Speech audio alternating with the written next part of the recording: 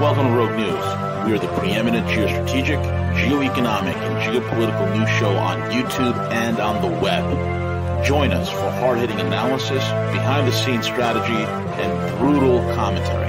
Find out why many consider us the place to get their news and information. Check us out at roguenews.com. Follow us on Twitter at RealRogueNews, Facebook, and most of the popular podcasting apps. Most of all, remember to subscribe, like, comment, and share. All right, folks. Slow news day, really. Trade war stuff, which I'll be commenting on Tuesday. Nice lengthy report on that if I get a chance to get around to finishing it. Most importantly, this is, again, more evidence of primping and priming, getting us ready for Dow 29,000. The other day I spoke about the Norwegian Sovereign Wealth Fund, $1 trillion wealth fund about to move into the U.S. equities market. Truly tremendous, truly incredible. It is definitely something to behold, to say the least. With that also being said, guys, I want to touch base on something that has really come to mind, and that for me is this. Give me 1 second as I pull this up.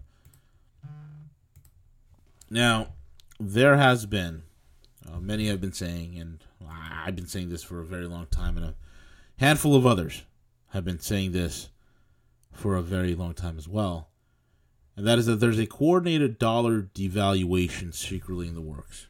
Okay, coordinated dollar devaluation. Most of last Friday's Jackson Hole focus was on Jay Powell. But what the Standard Charter's chief Forex strategist, Stephen Englander, was struck by was the apparent consensus of the Jackson Hole participants that both the U.S. rates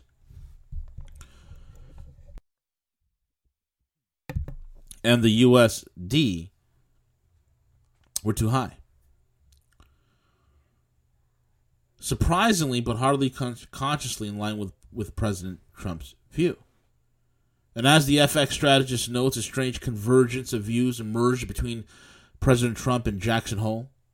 The president feels that lower U.S. rates and a weaker USD would be good for the U.S. participants at Jackson Hole, suggested that a weaker USD and a lower U.S. interest rates would be good for the world. The similarity can be extended in that the presidency's higher U.S. rates as having choked off growth in the U.S. economy, while the Jackson Hole crowd sees higher rates and stronger USD as having choked off the growth abroad through the risk premium channel. Folks, remember when I said that what a currency war really is a race to the bottom? And what people are saying that hey, you know what? They need to devalue the dollar. Well, the dollar has been devaluing quite a bit. It's been devalued 98% since the advent of the Federal Reserve. It's been devaluing quite a bit because of quantitative easing, because of TARP, because of ZERP, and all these other quote-unquote stimulus policies. The bigger point, of course, is that the extensive discussion of the U.S. dollar and the U.S. rates is that it is affecting the third world countries, the emerging markets, and it's impacting their Forex reserves. There is, I want you to think about this for a second. With all the insolvency, the illiquidity, and the capital destruction that has occurred because of quote-unquote quantitative easing is not something that's just relegated to the United States, folks, but it's relegated to the entire globe as well. It's relegated to the entire globe as well.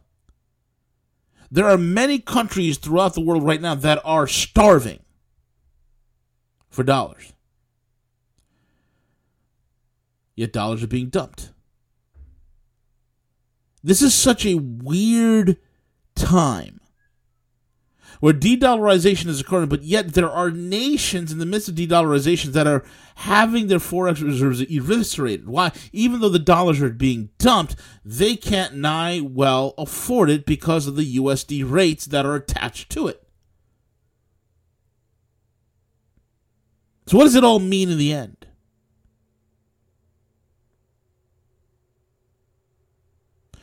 What it means in the end, folks,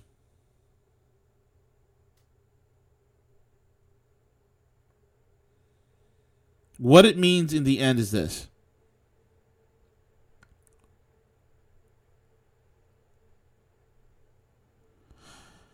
We're going to see a currency devaluation,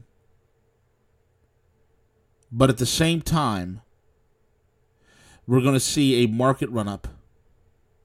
At the same time, we're going to see many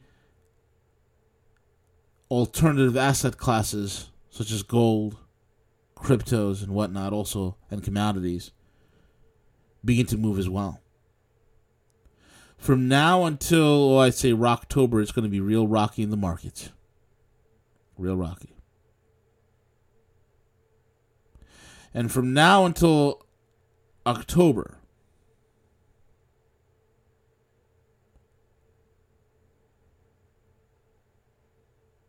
it's going to be real crazy.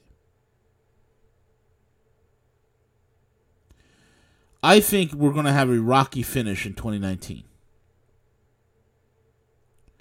I think the Dow will close out this year at over 27,000 points. And I do firmly believe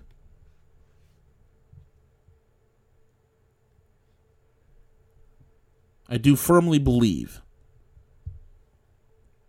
2020 will break all records. 2020 will be a record-breaking year for the market. The physical economy will have its continued doldrums. The physical economy will still be dying a death of 1,000 cuts. The physical economy will still be contracting at a rate never before seen.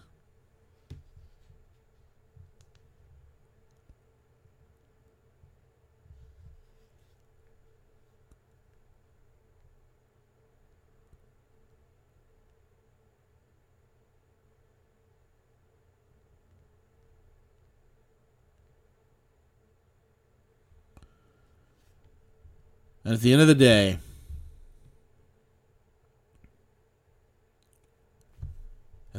folks, what's happening is this. You're going to have an all-time, and there's many people saying, hey, maybe this time the dollar is going to be replaced as world reserve currency. Now maybe that would be a good time. No, it's not going to happen yet.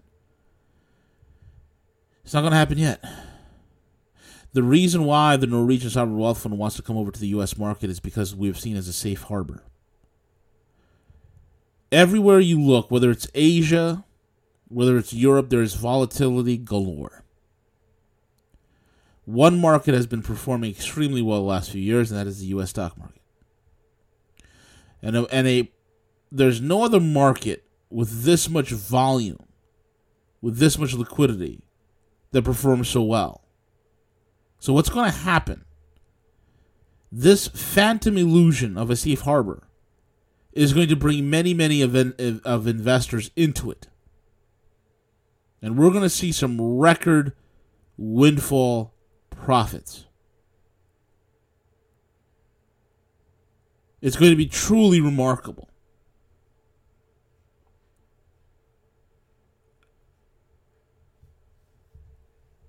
The bottom line is every single day the strategy is being laid out for all of us to see. Every single day the reality is being laid out for all of us to see. The projection, the trend of where we are headed is being made very plain to all of us to see. Dow 29,000 is coming. Bitcoin 30,000-40,000 is coming. The up and down of Litecoin is going to be moving as well. the up and downs that we're seeing temporarily in the market, folks, are just temporary moves. Temporary moves up, temporary moves down.